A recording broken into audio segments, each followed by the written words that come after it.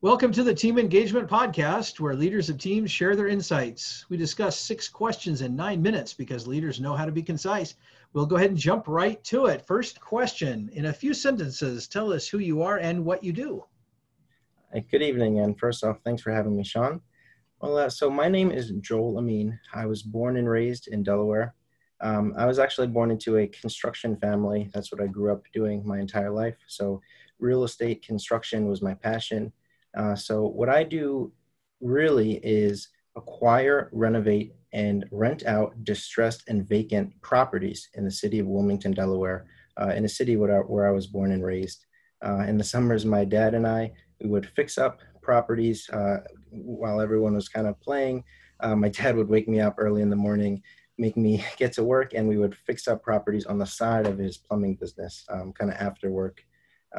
And after working with him for so many years, I went to Votech school, studied plumbing, and always thought I was going to go into the business. But when I actually ended up going to the University of Delaware, that's when it all changed, and I had an opportunity to start my business, Wilm Invest.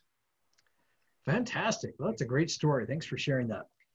Question number 2, what's the best thing about working with a team? The best part about working with a team, I would say, is leveraging the different abilities of your teammates.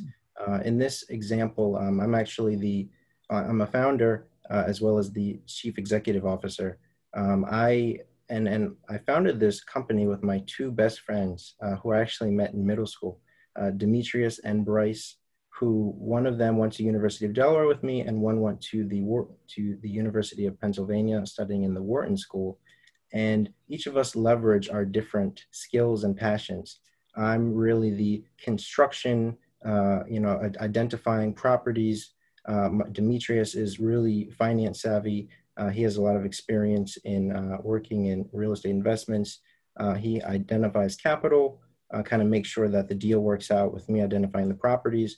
And my partner, he does a lot of interesting work with our partner health and social service organizations, which provide us tenants and the rents for our business. So each of us kind of have our different lanes that we operate, but collectively we use those different skill sets to deliver a good product to our customers. And that's helped us to double our portfolio in the last year. And we're really excited about what's going on at our company. Well, that's a great example of leveraging strengths and abilities within the organization. That's a fantastic example. Thank you. Question number 3, I hear from other leaders of teams that it can be a challenge to get team members engaged. Tell us your thoughts.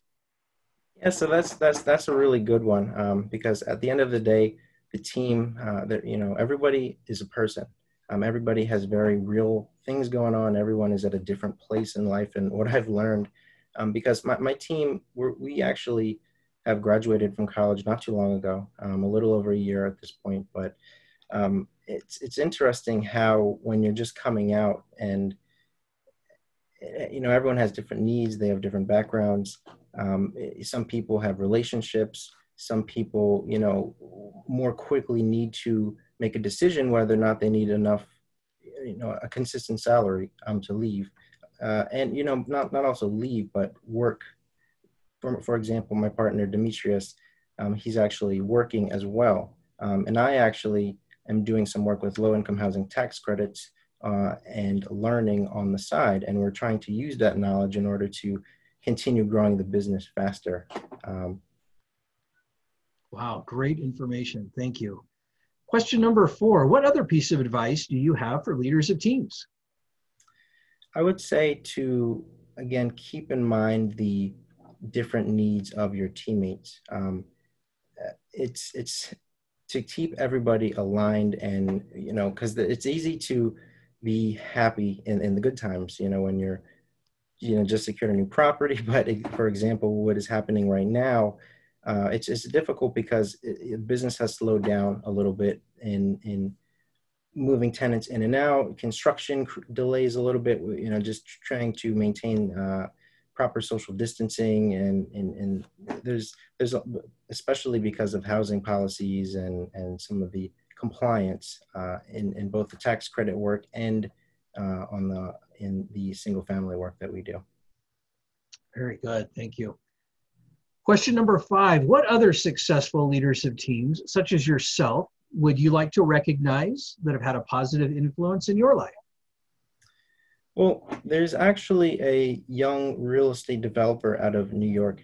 His name is Alon Avji, and he actually is working on some massive projects, and he actually is partner in over $10 million worth of real estate in a much different market than we have in Long Island. But it's amazing what he's been able to do. He has podcasts as well, where he's able to just give a little insight and inspiration.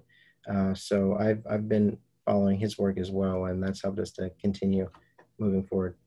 Very good. Thank you for recognizing him. And then the final question, tell us about your first job. And I think you kind of told us a little bit earlier, but it sounds like you were working from your desk. You got an early start, but anything you care to add to that story? Yeah, well, it's funny because, again, just coming out of college, I am doing this work with the company where we're acquiring properties. We started with 3 in our first year.